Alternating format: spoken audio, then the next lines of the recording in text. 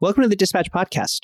I'm Luis Perales, Assistant Editor here at the Dispatch, and my guest today is Melissa Carney. Melissa is an economist at the University of Maryland. She is a non-resident fellow at the Brookings Institution, and she's the author of a new book, The Two-Parent Privilege: How Americans Stopped Getting Married and Started Falling Behind. We talk all things related to marriage, two-parent families, and how the rise of single parenthood is still something we should all take seriously. Hope you enjoy it.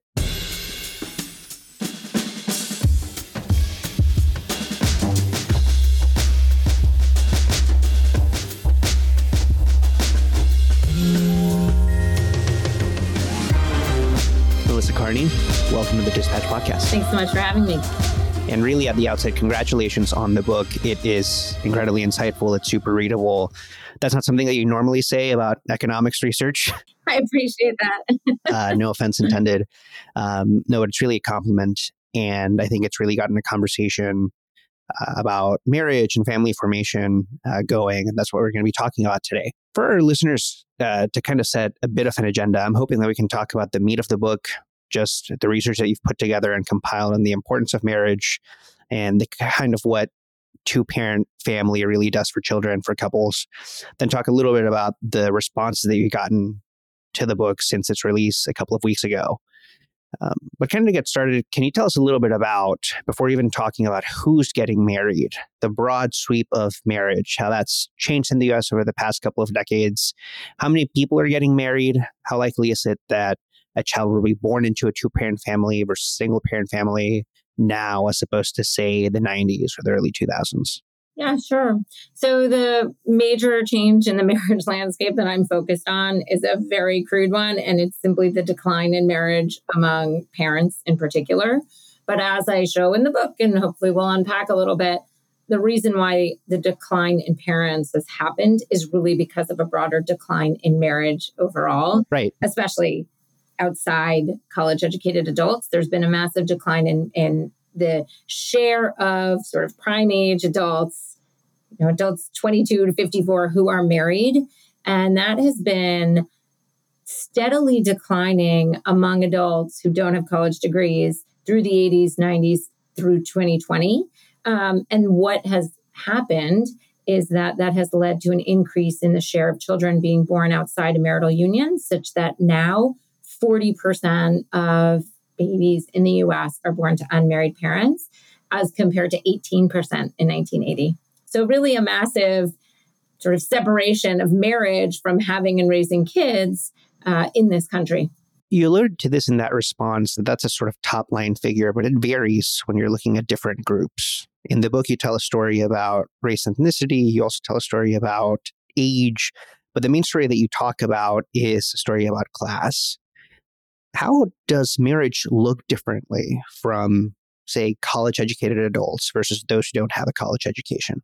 This is precisely why I've come to this topic and want to situate the topic of family structure into our conversations about income inequality and social mobility in the U.S. is because there's now a major class dimension, and I define class simply based on education, major class dimension in who is and isn't getting married and raising their kids in married parent homes.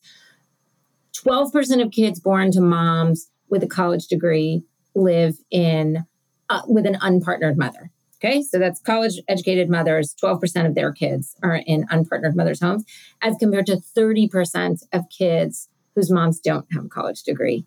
And so this is like a major difference. And we see this, by the way, this comes directly from what's happening in marriage. The share of college-educated women who are married has basically hovered around 70% through the past 40 years, and it's straight line down among moms with only a high school degree. So there's this really major inequality element at play, both cause and effect.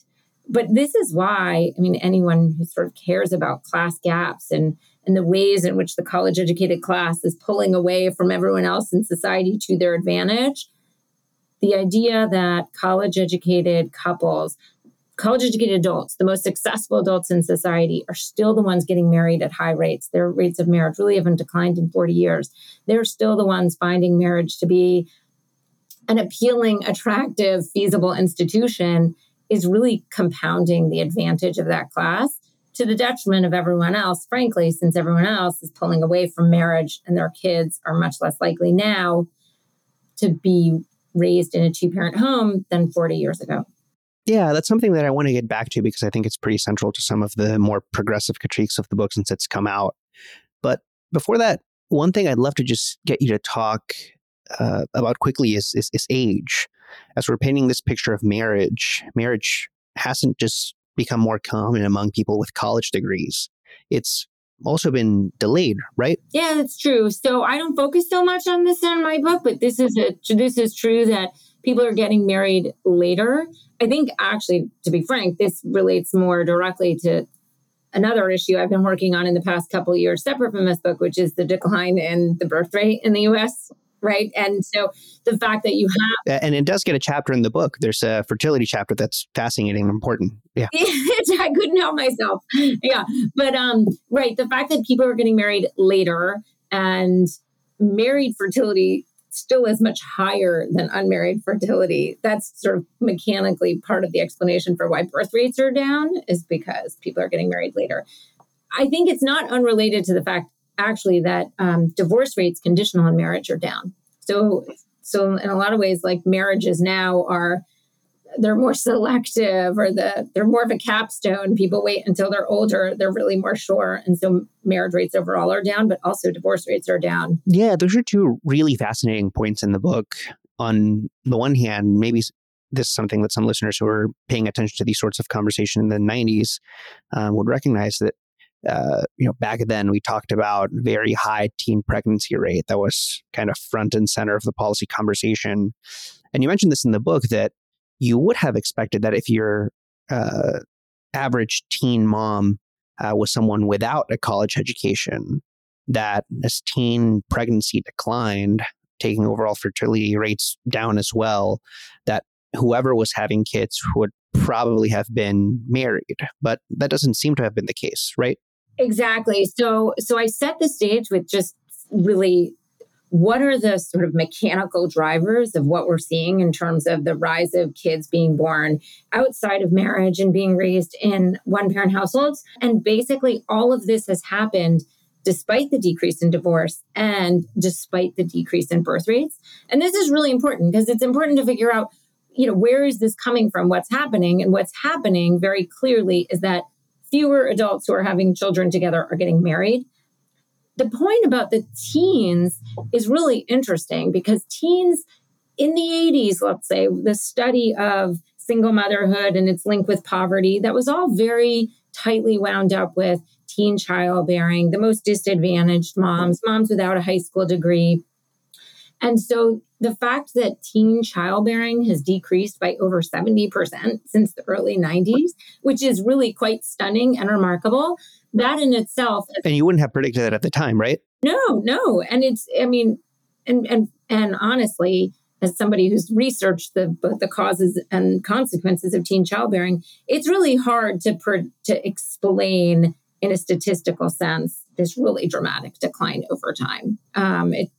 There's lots of reasons for it, but it really, the sort of bottom line is, it looks like teens, not just in the US, but in other high-income countries, are making different decisions for themselves now than in the past. And then this is all related, which is why it's hard to tease out causality, but it's all related to teen girls being much more likely now to graduate high school, to go to college. They have more opportunities. They're just doing better economically and in an education sense. But nonetheless, so teen births are way down. Births to young women in their 20s are way down. Essentially births to everyone under the age of 30 in an aggregate sense are down, right? Birth rates are down in the US. But just given the shift in childbearing to older women, to more educated women, all of that would have led to the prediction that we would have seen a decrease in the non-marital birth share. Because older women, if you look back in the 80s and early 90s, older women, more educated women, they were much more likely to be married. But so if you held everything constant and just looked at the changing composition of mothers, saw that they were older, they were more educated, you would have said, oh, well, single motherhood is going to decline. And so it's really quite striking that single motherhood shares of kids living in single mother households has actually increased or at least not fallen by as much as we would have expected, it's really because all else was not held constant. And so even among moms with a high school degree, the share of them whose births are outside of marriage has doubled in this 40-year period. So now it's like 52% of births to moms with a high school degree are outside of marriage. So that's really the story here. Again, like it's, everyone people's minds go to sort of whatever preconceived notions they have. This isn't about an increase in divorce. It's not about all of these unintended pregnancies among teen girls or women who've dropped out of high school. It's really now just a different phenomenon where having kids outside of marriage has become quite commonplace for a fairly wide swath of the population. Yeah, and I just want to echo that since we've primarily been talking about birth rates and fertility, that as it relates to what you would have expected marriage to look like, just to highlight that the decline in marriage isn't a divorce story. It's that people, or a substantial number of people, aren't getting married in the first place. Now, I think that's an important part of the story that you tell in the book. Can I just say, Louise, this goes back to sort of the class divide too. Even looking at just unpartnered mothers, college-educated mothers in some sense are more advantaged because college-educated mothers are more likely to be divorced. So it's something like 60-something% of unpartnered college-educated mothers are divorced. And it flips. If you look at moms without a college degree, a small majority of them have never been married. And the reason that actually matters is because the children of divorced parents are more likely to have had two parents in their household at some point with the resources of two parents. And then they're also more likely, sort of across the education spectrum, moms who are divorced are twice as likely to be receiving child support payments as moms who are never married. And those children whose parents are divorced are more likely to be in touch and have contact with the second parent, typically a father. And so even among moms who are unpartnered, raising their kids in a house without another adult in the house, even among them, college-educated moms have a resource advantage from the fact that they were divorced rather than never married. I mean, essentially, basically, as a descriptive matter, what we see in the data, kids whose parents are never married, they're very unlikely to have meaningful contact and support coming in from their second parent throughout their childhood.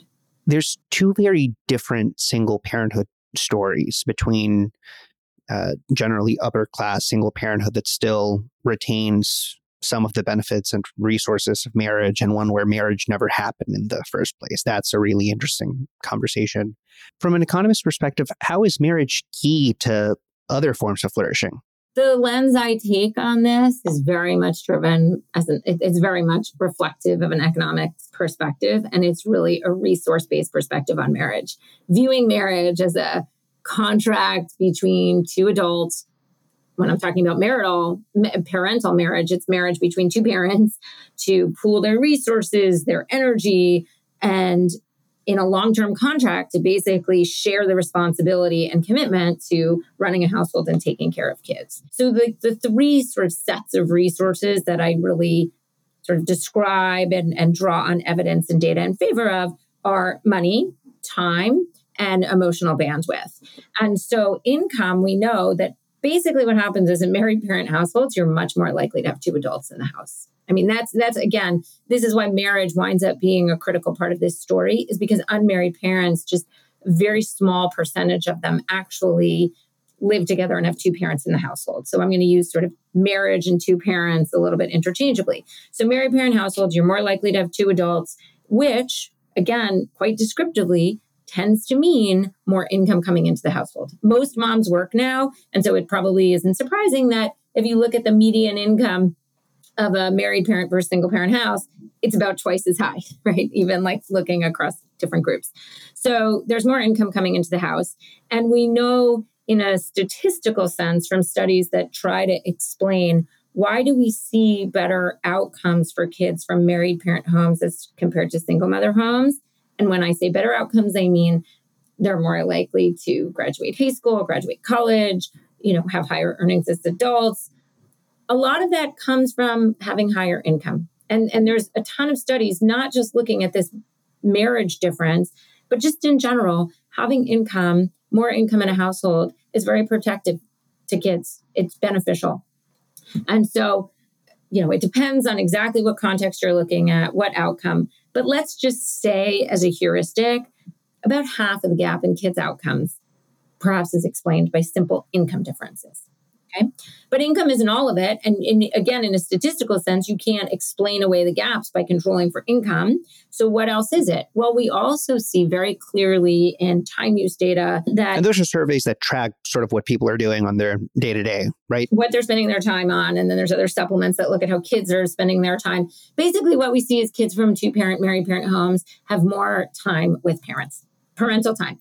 And this is both, if you look at married mothers and married fathers compared to unmarried mothers and unmarried fathers, married parents spend more time individually with their kids. Why?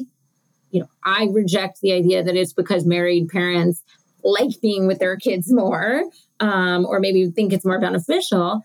They just have more bandwidth, right? They have more time. First of all, if there's somebody else in the house who is working, who can do some of the cooking, mow the lawn, do some of the household production, then I have more time to sit and read to my kid or drive my kid around to their activities. And so we just see that kids from married parent homes get more parental time investment. Again, not surprisingly, at the end of the day, all of this makes a lot of common sense.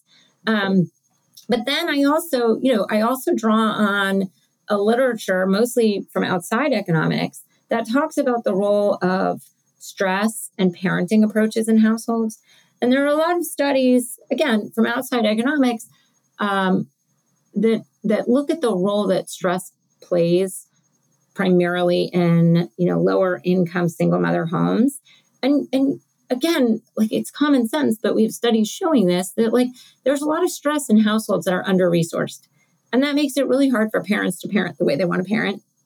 And so I sort of call this emotional bandwidth, but there are very specific theories and different people will refer to sort of different elements of this as toxic stress in some sense, or there's behavioral economists refer to, cognitive bandwidth. These are all a little bit different in their conceptualization, but I think as sort of a practical conceptual idea, it's useful to just recognize that single parent homes where there's only one parent responsible for doing everything on a day-to-day basis, there's more likely to be stress. There's less likely to be the emotional bandwidth to do the kinds of things that development psychologists say is beneficial for kids, like patiently talking to them instead of being authoritarian, or reading to them. And so you just see that kids from married parent homes also benefit from nurturing parenting more often.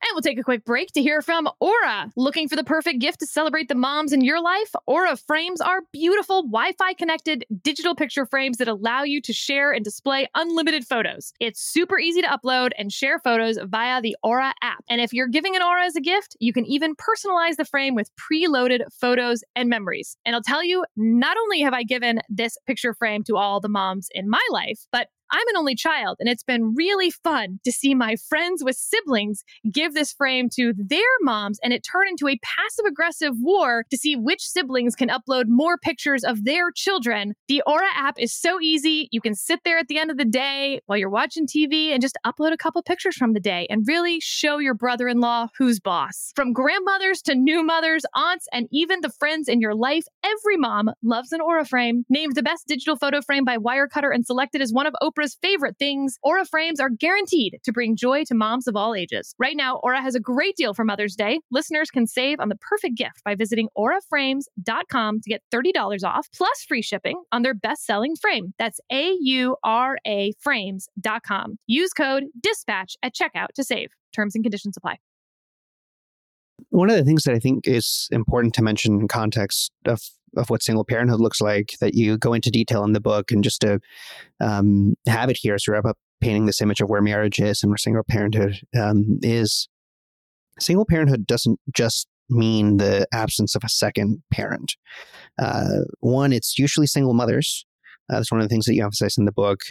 And two, it's usually single mothers who don't have another adult around. So not just not having another, not having a spouse, but not having another adult, not having a grandmother, not a sibling, another family member, a lack of community support. I just want to point out, we're focusing on single mothers, not because single fathers aren't important and also generally under-resourced. I mean, just to put a very fine point on this, adjusting for nothing, just as a descriptive matter, the rate of poverty among single mother households is 5 times as high as it is among married parent households. And among single dads, it's like 3 times as high. Right. Yeah. Much more ubiquitous. So single dads are also, those homes are also under-resourced compared to 2-parent homes. Again, because 2 parents tend to have more resources than one. The reason I think I'm, sort of talking so much about single motherhood is because it is much more common among 1-parent households. So 21% of kids now live with a mom without a spouse or an unmarried partner present. And between 4.5% or 5% of kids live with an unpartnered dad. But to your point, what I see in the census data is 67% of kids who live with an unpartnered mom. There's no other adults in the house, meaning, unpartnered means there's no other, the mom doesn't have a partner in the house, but it also means there's not a grandparent or an aunt and uncle or someone else who might be filling in the gaps for a second parent. And that's important because single parents can make up for the absence of a second parent in a lot of different ways. And again, just sort of what we see in the data is that the majority of them are not, sort of making up for the absence of a second parent by either living with their parents or having one of their parents or siblings in the house, helping them, on a day-to-day matter, having another adult in the house. I've come to see family structure and the class divergence in family structure, as we've been talking about, as the elephant in the room in so many of the policy-focused conversations that I've been a part of over the past 10, 15 years, focused on income inequality, child poverty, threats to social mobility.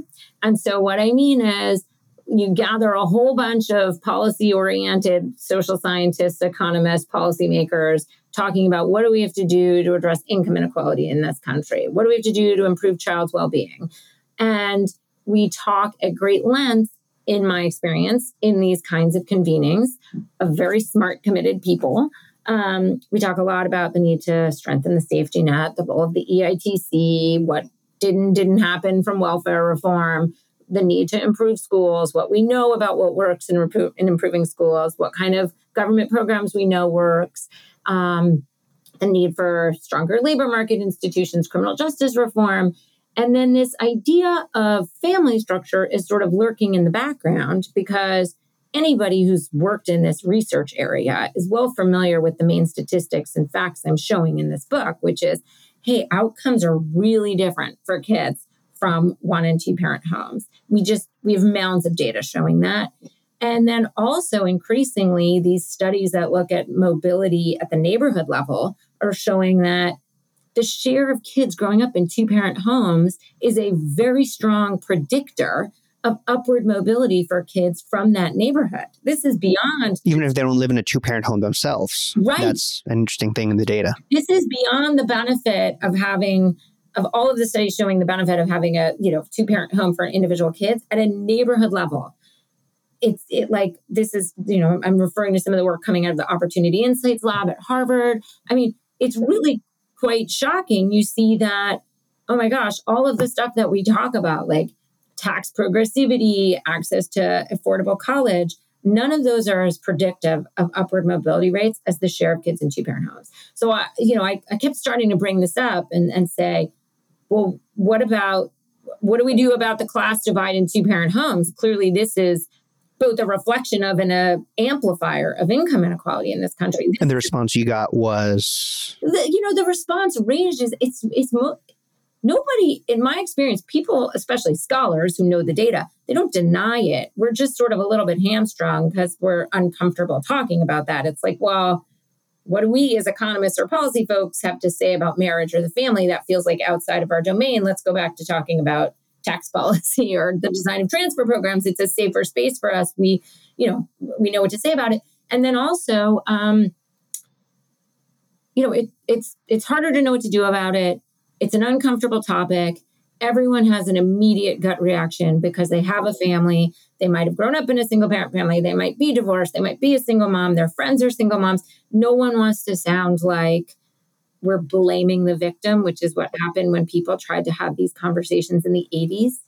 And so really what got me to the point where I felt like I had to write this book was we can't talk about everything other than, this critical factor that shapes kids' lives and outcomes at a micro level, but we're also seeing at an aggregate level how important family structure is. We can't talk about everything else, many of which sort of relates to or stems from what's happening to kids' home life. And there has to be a way where we could just do this that's honest about the data, that draws on the evidence, and ideally moves us beyond some of the unfortunate miring that's happened when this conversation came up in the late 60s and then again in the 80s, that sort of, it just got lost because it sort of devolved into either people explicitly blaming single moms or the other side accusing people of sounding like they were blaming single moms. And so, I've gotten some pushback, but I knew it was coming because this is a conversation that's been very hard to have for many decades now. Yeah. And it's really interesting that, after reading the book, I think you're pretty careful about framing the conversation in a way that stresses the importance of marriage, but doesn't discount the challenges that single moms face. Or, one of the most outrageous things that's come out on Twitter recently since the book was released is something like, okay, Melissa Carney, you're saying that if there's an abusive husband, that mom should stay with him because of marriage. And that's not the argument that you're making. Rather, you're saying that you can hold those two thoughts at the same time, that the situation that I just described is terrible and bad, and you shouldn't want to keep someone in an abusive relationship, but also that doesn't discount the wealth of data that shows that marriage is predictive of a lot of positive outcomes. I mean, of course. And right, like I anticipated all of this right in the book. I think even in the preface, and I say quite explicitly, like nothing I say in this book should be misconstrued to suggest that anybody should be staying in an abusive relationship. And in fact, beyond just abusive relationships, there are other situations where having a second parent in the home would not be beneficial for children. And I talk about 2 recent studies that finds that, in fact, when there's a parent, I mean, this is sad, but when there's a parent who's been convicted of a crime and they happen to get assigned to a judge who's more likely to put them in prison for that crime, you see that actually it's beneficial for kids. And that just speaks to the point that, like, getting a parent who might be harmful or disruptive to family life, getting them out of the family is actually beneficial for kids. But, my point is we need to be able to acknowledge that. And at the same time, also acknowledge that it shouldn't just be kids whose parents are college educated that have the benefit of healthy 2-parent homes in large numbers.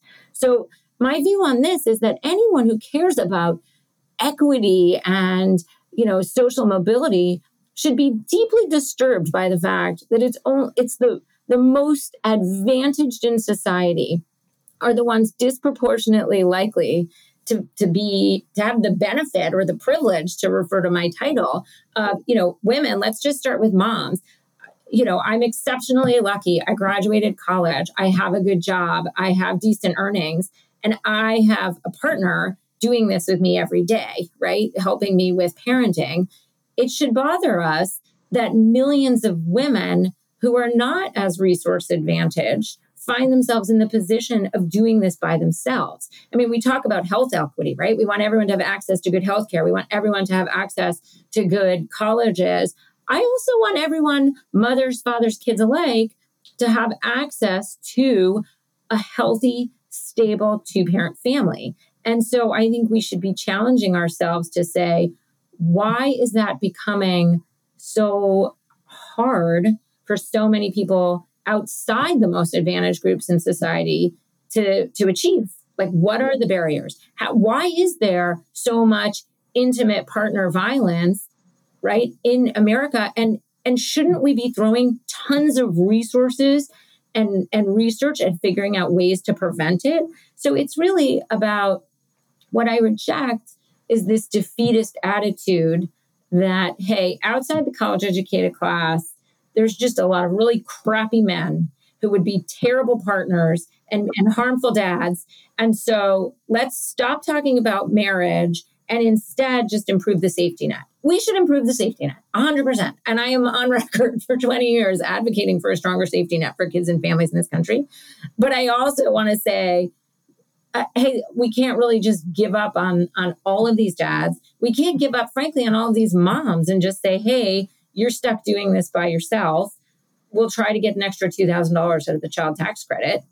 That's not enough. That doesn't close class gaps. That's not, giving equal access to this really protective institution. And so I'm trying to be more bold than I think what a lot of the progressive pushback I'm getting, which just in my mind feels really defeatist and frankly surprising to the extent that people are just, I don't know, I guess so willing to sort of write off 40% of kids' dads, right? 40% of kids in the US are born to unmarried parents.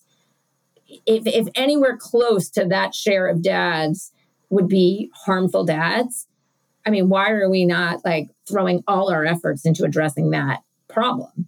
That's just not okay. And that's a story that you go into in the book. And just to put a more fine point on it, because I think there's a gender dynamic at play here, the question is sort of, okay, why are people not getting married? And part of the answer seems to be that men, through different sorts of scholarly lenses, have become less quote unquote marriageable. Yeah, right? I try to be.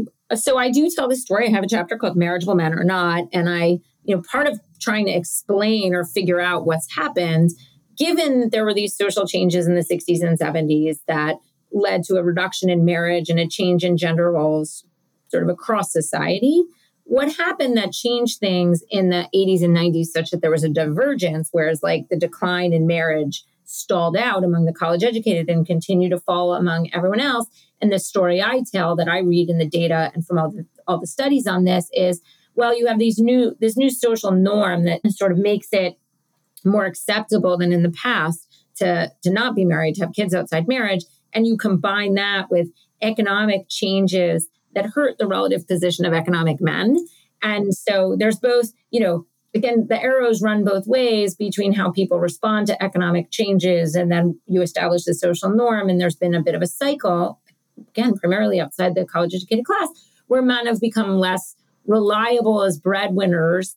And also women, again, across the board, but have become better able to financially take care of themselves. And of course, I celebrate that and don't lament that.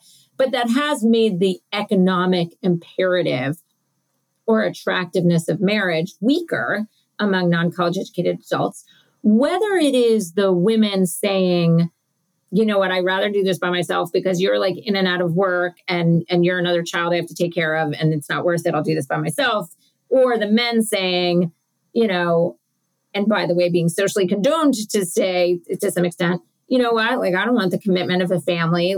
I don't, then I have to, my economic situation is unstable, or I'm not up for that. I'm going to pull out from a commitment to the kids and the family and do my own thing. Maybe I'll send a check now and then. Maybe I'll visit the kids on an occasional Saturday. I can't tell you in the data which, how much of this is driven by men or women. Certainly there are stories, certainly anecdotally, we know that there are dads who just don't commit to the family and the mom has no real choice there. And then we also know anecdotally, and I say anecdotally, but I also mean from ethnographic studies of unmarried populations, that there are moms who reject the dad, who the dad wants to be involved. And the mom is sort of, they're referred to in some of these studies as the gatekeeper. Don't let the dad come around, or they find a new boyfriend and they're not interested in the former, the older kid's dad. And so I'm not pointing fingers. I never use the word deadbeat dad. I'm not pointing fingers, but my point is there is a situation at hand that is not beneficial to millions of kids. And we need to address that situation, right? We cannot just keep hoping that reforms to schools or more schools counselors are going to make up for the deficits that kids are experiencing from this, from these under-resourced home situations.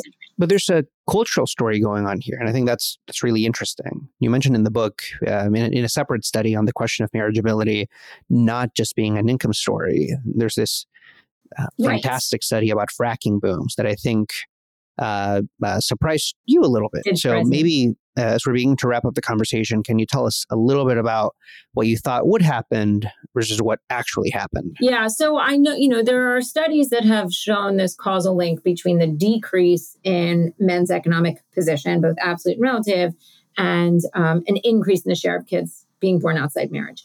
And so I wanted to test the reverse marriageable male story. And the context in which I was able to do that with my co-author, Riley Wilson, was these localized fracking booms. Right. So outside of North Dakota and South Dakota, which was a different situation, you had a bunch of migrant workers, but in counties all throughout the country in the early 2000s, if they just happened to be sitting on the right geological shale kind of producing area at a time when this fracking technology became prevalent and cheap, and fracking boomed, these local communities experienced booms in jobs and earnings for non-college educated men in particular. A lot of it was in the oil and gas extraction industries, but just there were more like other industries as well. It was localized booms. And so we're like, this is great. Non-college educated men did better. They did better relative to women. Like, let's study what happens. It turns out that there was no reduction in the share of kids born outside of marriage at all. And that surprised me. What happened was in these communities, when there was this positive shock to males' employment and earnings, you do see an increase in fertility. And economists have found this before, that one of the things people do when they get more money is they use it to have kids. Right. So, but what was surprising was the increase in births went up in equal proportion for unmarried and married people. And there was no increase in marriage and no reduction in the non-marital birth share.